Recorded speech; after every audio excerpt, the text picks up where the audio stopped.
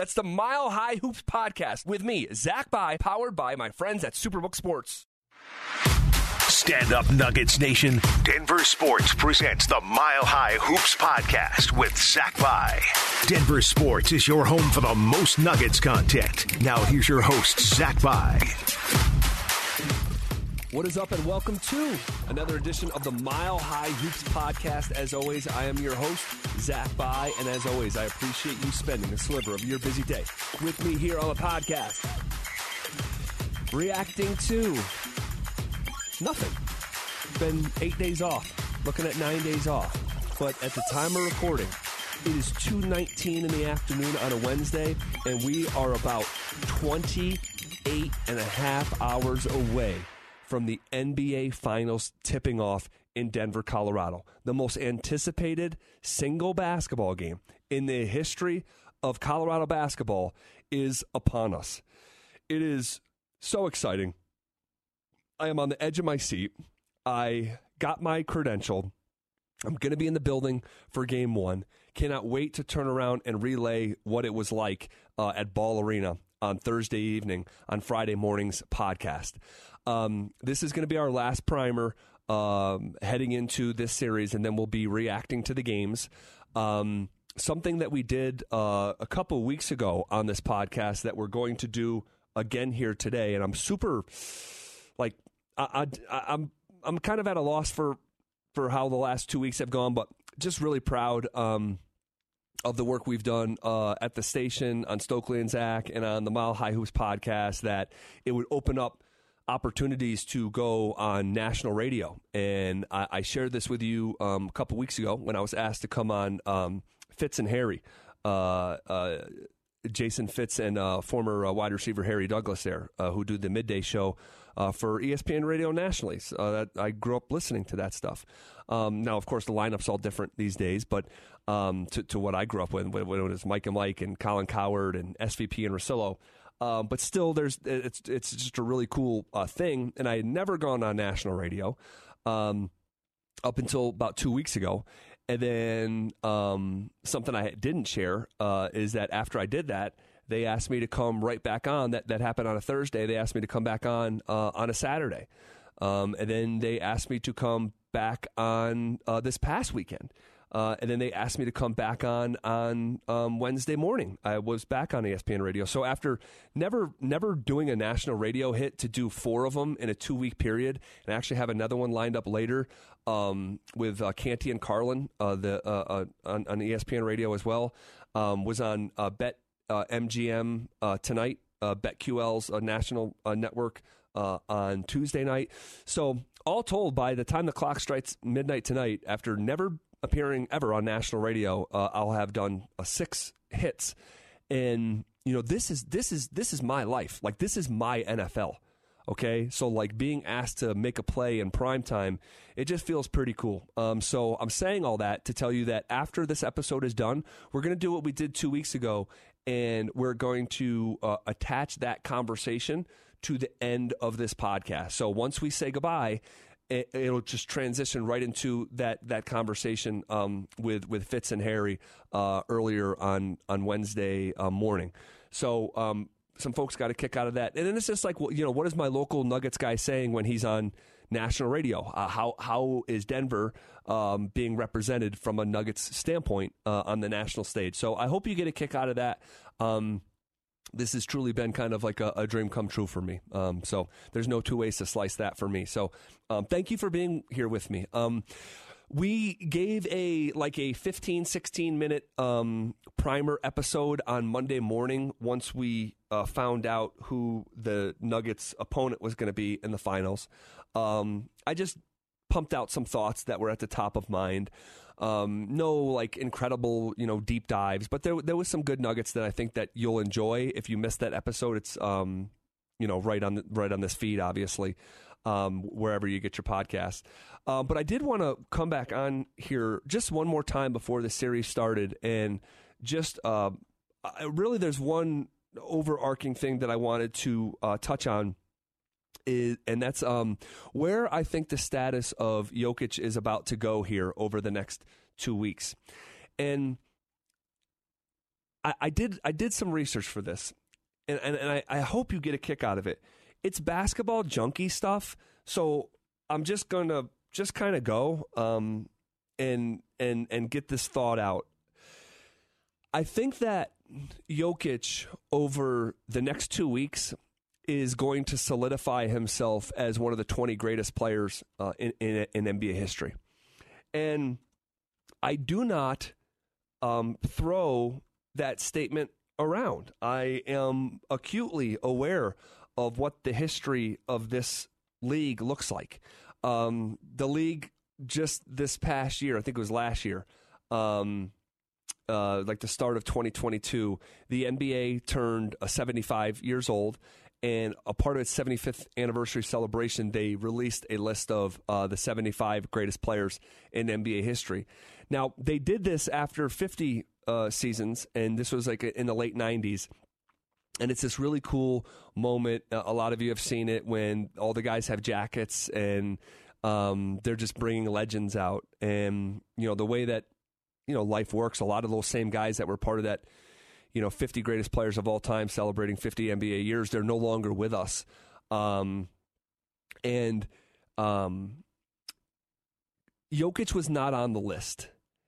And I don't think he deserved to be on the list when that list came out. When they do the top 100, that'll be in 24 years from now, Jokic will be definitively on the list. Now, they don't rank them, okay? They do not rank the players. They stay away from that. They just acknowledge them in wholesale, and other people have then taken the players and ranked them. But there's names on the list that that Jokic in the next 3 weeks will just simply pass. He'll just pass them. Like Carmelo Anthony, like he's already surpassed that. Nate Archibald, Dave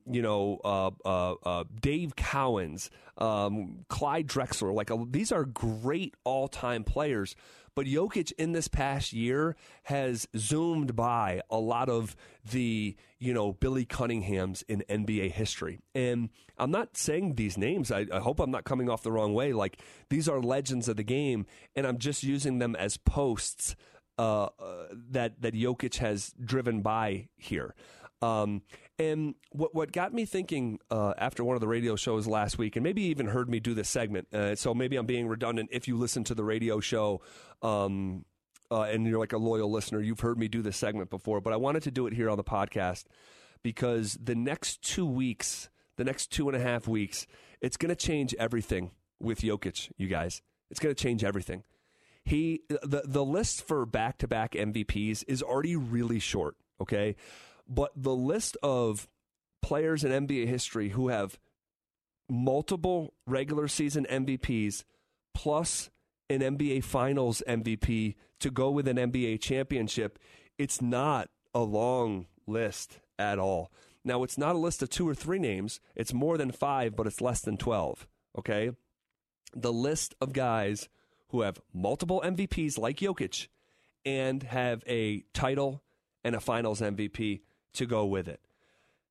Kareem Abdul-Jabbar is on the list. I'm just going to go through the guys, okay? And my premise is, my goal at the beginning of this is, can Jokic get to a top 20 player of all time?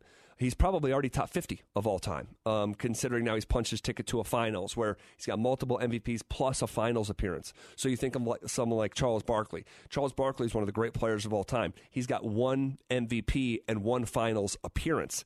Jokic already 2 MVPs, 1 finals appearance. But let's fast forward. The Nuggets are such a favorite at more than 4-1 now. Second largest NBA Finals favorite in the last 16 years. And Jokic is minus 350 to win Finals MVP. Guys, that is the biggest favorite to win Finals MVP in the last 20 years. So you think about the LeBron James and the Kobes and the D Wades and the Shaqs and the Duncans that have come through the NBA Finals. We've never seen a favorite to win Finals MVP as much as Jokic is favored this time around. So let's just go through this exercise, okay? Players in NBA history with 2 or more MVPs with a championship and finals MVP. All apologies to Bill Russell and Bob Pettit. Bob Pettit, multiple MVPs, but finals MVP did not start being named until 1969. So, like, if you're Bill Russell or you're Bob Pettit, you're just, because of the early nature of their career and the infancy of basketball, like, they just didn't qualify for this list. By the way, the first ever finals MVP, a bit of trivia, the first finals MVP ever in 1969 was Jerry West, and he was named MVP for the losing team. He's the only ever MVP that came from the losing team. And I think through, like, conversations developing after that, it's like, yeah, it should probably go to the winner. But that's certainly a one-off trivia question. Okay, let's get to the list. Kareem Abdul-Jabbar, arguably the greatest player of all time. And by the way, examine, as this hits your ears, examine as I go guy for guy, which one of these players that I bring up is not one of the 20 greatest players in NBA history. Okay? That's the premise here. Kareem Abdul-Jabbar arguably is the greatest player in NBA history. You could legitimately make that argument. We do realize that Kareem has the most MVPs ever, right?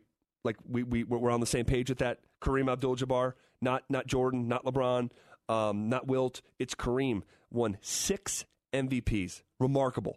And he's a 2-time finals MVP. So, of course, Kareem Abdul-Jabbar, a legend's legend, one of the 20 greatest players of all time. I mean, it goes without saying. You go to Michael Jordan. Michael Jordan, at least 2 MVPs and a finals MVP. Jordan, again, arguably the greatest player of all time. He's got 5 MVPs and 6 finals MVPs. It's just, we may never, ever, ever see that again. And my guess is we won't, unless, like, Victor Wembanyama just, like, turns into, like, you know, a different type of creature or something. I guess we'll hold out, like, because forever's a long time. So to say that it'll never be beaten, but you could never forecast anyone getting 6 finals MVPs again. So Jordan is on this list. So far we got Kareem and Jordan. The third person on this list is Wilt Chamberlain, who, just speaking for myself, I think is one of the most overrated players in NBA history, Wilt Chamberlain. This is a guy who was a absolute superhero freak in an NBA era when it had like 9 teams in it.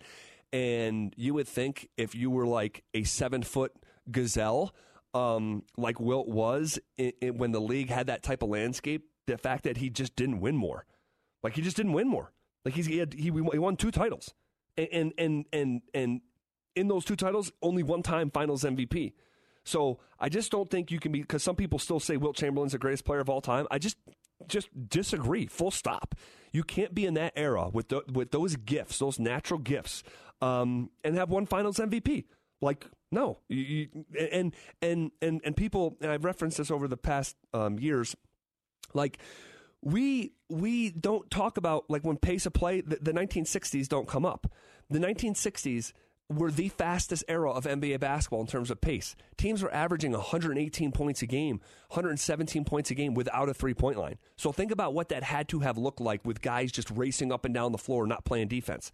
And within that fastest era of NBA basketball, the fastest year within the fastest era is the year that Wilt scored 100 points in a game.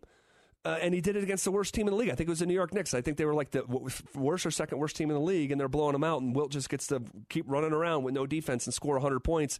And then we slapped this, like, singular game on Wilt, why he was, like, the greatest, along with, like, he, like, averaged, like, a 50 rebound or a 50-point triple, all this stuff. Like, I don't know. The game was not as developed at that time, and the fact that he was who he was and didn't win more, I'm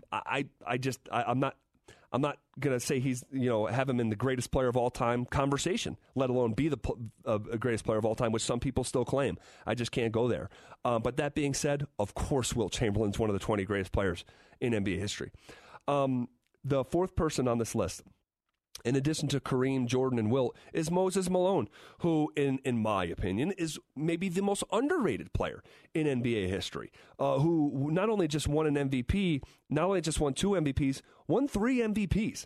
That is rarefied air, and also has the finals MVP, which is why he's on this list.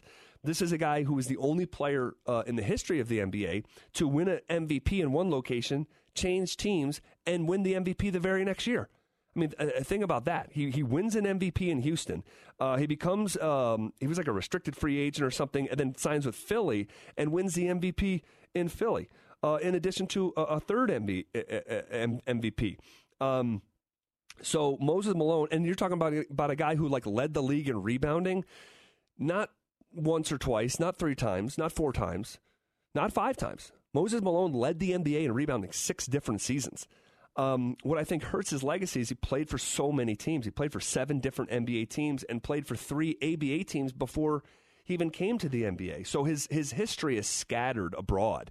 Not abroad, but just everywhere. I mean, 10 different teams in his professional career, especially at that time when the game of basketball wasn't as transient as it is right now. That is unusual, and I think it hurts his legacy because he's not known as just like a GOAT in one specific place because of that movement. Probably a little ahead of his time in that regard. But Moses Malone is on this list. 3 MVPs, 1 Finals MVP. So he's our 4th person on this list. Larry Bird is the 5th person on this list. 3 MVPs, 2 Finals MVPs. And if you're saying, wait, didn't Larry win 3 championships? He certainly did, but Cedric Maxwell was the Finals MVP back in 1981. So Larry's got 3 MVPs, 2 Finals MVPs, one of the great players of all time. Of course, all these guys, in my opinion, that we've named so far are among the 20 greatest players of all time. Kareem, Jordan, Wilt, Moses, and Larry. Then you get to Magic Johnson. It goes without saying, one of the greatest players of all time. 3 MVPs, 3 Finals MVPs. Like your favorite player's favorite player. It goes without saying. Tim Duncan is another member on this list. 2 MVPs, 3 Finals MVPs, one of the 10 or 11 greatest players to ever play the game. LeBron James is, of course, on this list. He's got 4 MVPs and 4 Finals MVPs. LeBron is one of the 5 greatest players of all time on any objective list. You get to Steph Curry. Steph Curry is arguably moved into certainly the top 15 players of all time, greatest shooter in the game of basketball and its rich history. He's got multiple MVPs, two regular season MVPs, and a Finals MVP. Just the one, because of Durant picking up a couple and Iguodala and probably winning that MVP in their first NBA championship. So Steph, certainly one of the 20 greatest players of all time. And then finally, in addition to joining Kareem, Jordan, Wilt, Moses, Larry, Magic, Duncan, LeBron, Steph, is Giannis Antetokounmpo, who has 2 regular season MVPs and 1 Finals MVP.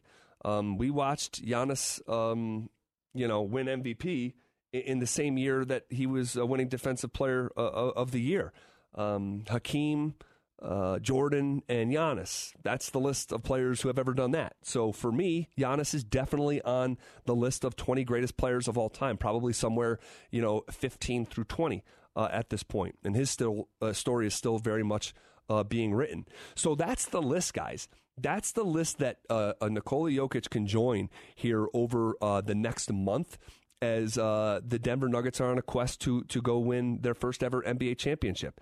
The list is it's not super short, but it's not long either. You're talking about 10 players in the history of NBA basketball have done what Jokic has an opportunity to do here in the next few weeks. It is the most rarefied air. He would be the 11th player to ever have 2 regular season MVPs, a title, and a Finals MVP. And again, to go back to like some of the greatest players that have ever played this game are not on this list. Like Karl Malone, who was the second leading scorer up to like 6 months ago in NBA history. He's not on the list. Guys like Steve Nash are not on the list. Barkley, not on the list. But those are separate. There's other guys at the NBA's big boy table, okay, that are also not on this list. You know whose name I didn't say, who has multiple MVPs as well as a championship and a Finals MVP? I didn't say Shaquille O'Neal. Shaquille O'Neal is arguably the most dominant player in the history of NBA basketball. He's not on the list. Kobe, because he doesn't have multiple regular season MVPs. Kobe Bryant, who is somewhere between like the 8th and 11th best player in the history of the sport, is not on this list. So, like, we have to have a real understanding of what Jokic is about to do if what I think is going to happen comes into focus here over the next month. And guys that were on that top 75 team of all time, the Anthony Davises, the Patrick Ewings, the Walt Fraziers, the George Gervins, the Hal Greers, the Elvin Hayeses, the Allen Iversons, the Sam Jones and Jason Kidds, and those were all great players.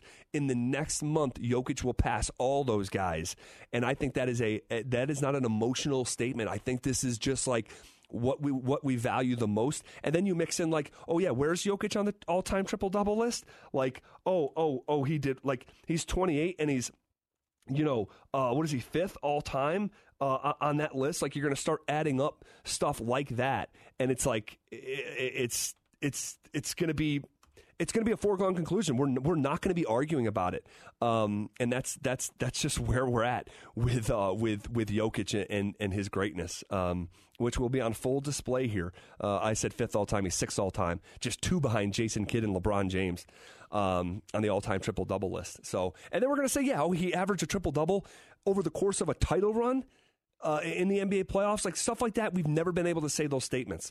So for all those reasons, I finished this conversation that Jokic has an opportunity to truly cement himself as one of the GOATs, and I can't wait to see it unfold. I cannot wait. Okay, we're going to leave it there for now, guys. Thanks for being here. You're about to hear me on national radio talking with Jason Fitz and Harry Douglas on Fitz and Harry. I hope you guys enjoy this following conversation. Hopefully you enjoyed or got something out of the previous conversation. And next thing you know, we're going to be back here on Friday morning reacting to Game 1 of the NBA Finals. Wow. And guys, you already know, whatever happens in Game 1 of the Finals, we're going to be talking about it right here on the Mile High Hoops podcast. Harry Douglas, Jason Fitz, and we're joined now by Zach By, co-host of Stokely and Zach on 104.3 The Fan in Denver. Zach, appreciate it, man. I feel like you're blowing up. We're hearing you all over ESPN. So happy, and I'm so happy that the Nuggets are getting this love. But one of the narratives that's taking over right now is long rest for the Nuggets could mean rust. What's your level of concern that they've had too much time off? First of all, Fitz and Harry, thanks for having me back on. No matter how many times I come on ESPN Radio, I'm never going to forget you guys were the first show that extended that olive branch. So very much appreciated. I'm not really worried about the rest versus rust conversation. That's an age-old conversation. I get why we are having it. Rather, it's the second longest layoff heading into a finals in NBA history. But if you look at two different instances during the regular season, and that's really all we have to draw from of layoffs. You look at the All-Star break. They had those days off. They came back. Their first game at the time, Cleveland was one of the best teams in the NBA. They went on the road, beat Cleveland in Cleveland, beat Memphis in a primetime game on ESPN where the number 1 seed was still sort of hanging in the balance. In their first 6 games coming out of the All-Star break, they went 5-1. The second example I would cite to your question, the rest versus rust conversation, would be looking at the last month of the season. The Denver Nuggets had a 7-game lead for the 1 seed in the month of March. That is very, very unusual. So their approach to the last month of the season was to rest guys and shut down Jokic. And it may have cost Jokic the MVP, but they really took their foot off the gas. They took guys out of the lineup. And what was their result in Game 1 after having waited for the play-in games to finish up? The Game 1 against the Minnesota Timberwolves, they came out and absolutely smashed them in a gentleman's sweep. They smashed them in Game 1, and it led to a gentleman's sweep. Then they had a second layoff heading into the Lakers series, and they smashed the Lakers in Game number 1. So while this is a little bit unusual, where you're talking about 9 days in between games, this is a team that is hyper-focused, that is very, very mature with the scars from years past on this climb to the point where they are now. So I think by the midway through the first quarter, this fair question that you're asking me will be put to rest. Okay, Zach. It's easily to understand that the Denver Nuggets are heavy favorites over the Miami Heat right now as things are constructed. But head coach Mike Malone has already downplayed that narrative, saying that this will be one of the hardest things that they've ever had to do. Do you think the players are wired, similar or in the same way as their head coach in that regard? Yeah, you know what? That's a good question, Harry. I think that they go the way of Jokic, and Jokic is so muted when it comes to any type of success. I mean, this is a guy who just said after they won the Western Conference Finals last week that he really didn't get that emotional. He thought it would feel more important, and it didn't because they haven't really reached their goal yet. So I think they're taking the Heat very, very, very seriously, following Jokic and Michael Malone's lead. But also, guys, these guys have actively working brains like you and I do. Is this really going to be the toughest test that they've ever faced? With no disrespect to the Miami Heat, I don't really think so. This is a team that, if they went on to win the championship, would have the least amount of regular season wins going back to 1978 in the Washington Bullets. I mean, this is a team that was losing to the Atlanta Hawks in a play-in game and down with people forget this, guys, down with 5 minutes left in the fourth quarter to Chicago in the play-in. And then what happened from there is they played really good basketball, give them their flowers. But let's not act like they didn't catch a bunch of green lights on their way to this point. Giannis Antetokounmpo goes down in that first-round series. They draw the Knicks in the second round, and, you know, the Celtics, who are, you know, as disjointed as Bart Scott's hand, they roll an ankle in the first minute of Game 7 for the Celtics' best player. I mean, that is catching some green lights. So, you know, is this the tallest task that the Nuggets have faced? I actually don't think so. I think that this is, if I'm just being totally, like, authentic with you, and this is coming from a basketball perspective, I'm not a Nuggets super fan, okay? I'm just a fan of the game of basketball. And my eyes are telling me, after watching these two teams very closely, it feels like if it was Fitz versus Harry in a race, sometimes you're just punching outside of your weight class, and that's what it feels like for Miami right now.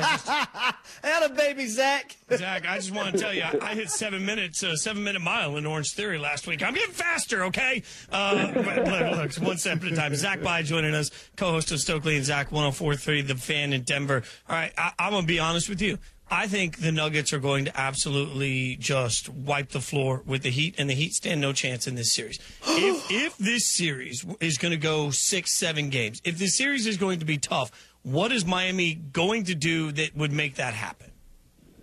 Well, I think, you know, Caleb Martin is going to need to continue to play out of his mind. I think I heard Harry say yesterday he thought that Caleb Martin was the best player in the Eastern Conference Finals and not Bam Adebayo, and I agree. I mean, he went absolutely crazy, and this is a guy who, by the way, I'm a huge fan of, Caleb and his brother Cody out there in Charlotte. I followed those guys since they played for Musselman at Nevada. I'm a big fan, but that guy was playing way, way over his head. This is a guy in Caleb Martin, again, I'm a fan of. He had 1 foot headed to Europe, guys. This is a guy who was almost out of the NBA and has caught lightning in a bottle. Good for him. He's going to get paid. His confidence is at an all-time high.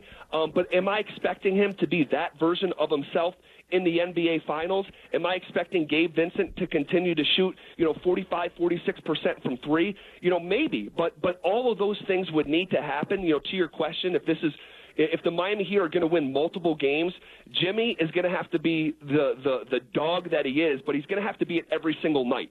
And we saw him slow down a little bit in that last series during big pockets in that series. So he's going to have to be the A-plus version of himself every single night.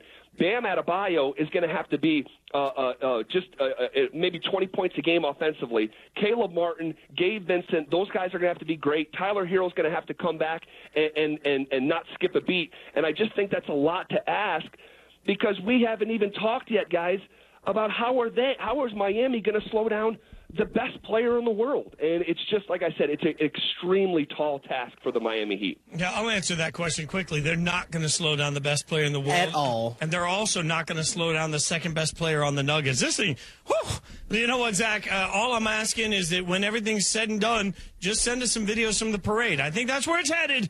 Zach, we appreciate your time, and thanks for hanging out. Be sure to check out Stokely and Zach on 104.3 The Fan in Denver. Zach By. Zach, thanks for hanging out with us, brother. We appreciate it.